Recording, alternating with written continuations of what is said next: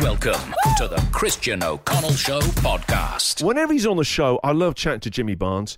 And the great news is he's calling the show today because we can go and see him live.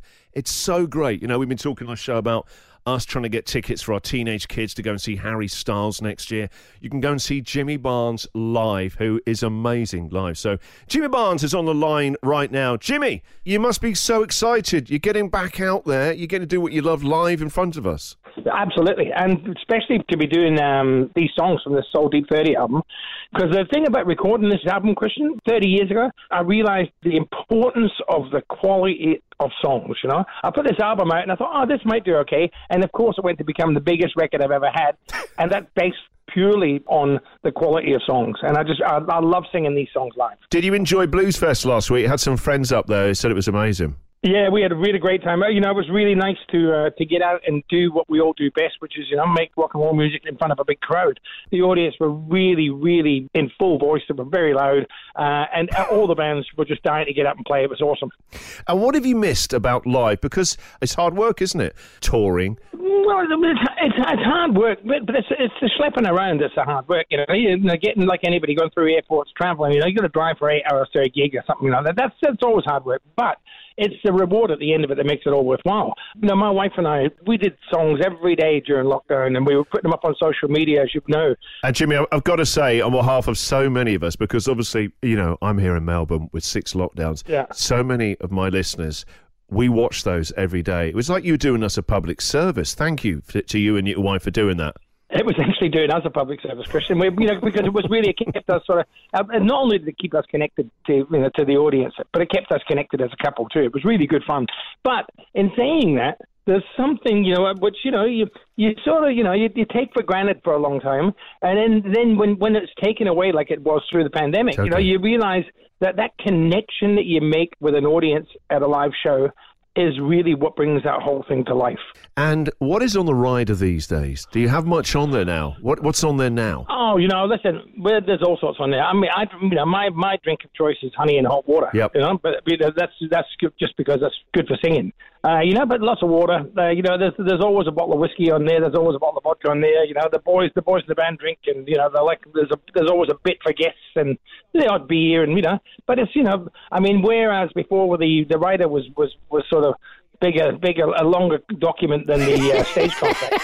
It's much less important now. We're just happy to get out and play shows. And tell me this: who do you like the sort of new wave of artists now? Yeah. I see this week that Harry Styles is coming over next year. Yeah, and he's very good. My daughter loves him, and I've seen some videos of his shows. He's a young fellow who's come through really quick, and he's got a good depth to him. You know, that people really like him, and you know, he's a snappy actor. There's a lot of talented young musicians out there, and they're listening to everything from grunge to punk to crooning, and they find ways of combining them all. Music's really changed over the years, and there's lots of bands that are still really taking what we were doing and reinterpreting it and making it even more special. Do you know what I'd like to hear? A collaboration between you and Harry Styles. That'd be good. Can you organise? I'm in. Next time he's on your show, you tell him. Yes. Jimmy's in. Harry, come on. Jimmy's in. And what would you do? If you could pick any song to do with him, what would it be? An old classic, a soul one, a Motown one, a Sam Cooke? I think probably a Motown song or something like that would be good. You know, you'd have to have something you can move to. So, you know, I don't know. Would it be like, you know, Money? Oh, yeah, that'd be great. Yeah, that'd be brilliant. You know, one of those great old songs where you can bounce off each other. He'd be awesome. Now, tell me this. On the show, Jimmy, we're talking about the birds and the bees. Do you remember, how did you find out about the facts of life, Jimmy? Oh, you know, I found out like a lot of people did in the schoolyard. But I remember my real father didn't talk much about any of that, and neither did my mum. They just sort of slapped me behind the ear and said, look, just don't ask questions and get out of here. But my stepfather, bless his heart, my stepfather in Adelaide, I remember it came the day he decided he was going to give me the big sex talk, and he took me aside and said, sit down, son, we've got to talk. And I could see he was so nervous. He was terrified. And he said, and I said, what do you want to talk about? He said, oh, you know, we're going to talk about sex and stuff. I said, don't worry about it. You're a couple of years too late. You're all right.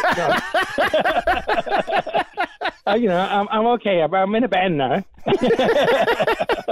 And then suddenly when you're a dad, how did you handle those chats? By the time it all happened with us, sex education in schools, it wasn't a taboo subject. My kids couldn't do anything that would surprise me, because that surprised everybody. It was just, we were a very open family, and, Right. there was, you just have to sort of be prepared to talk about anything over the dinner table with your family, because, that's what you do. It's an open line of communication with no repercussions. You just be able to talk freely. Well, if you're taking requests when I come and see you on tour, I'd like to hear you do Let's Talk About Sex, Baby. I think you could do a rip-roaring cover version of that, Jimmy. I'm bringing sexy back.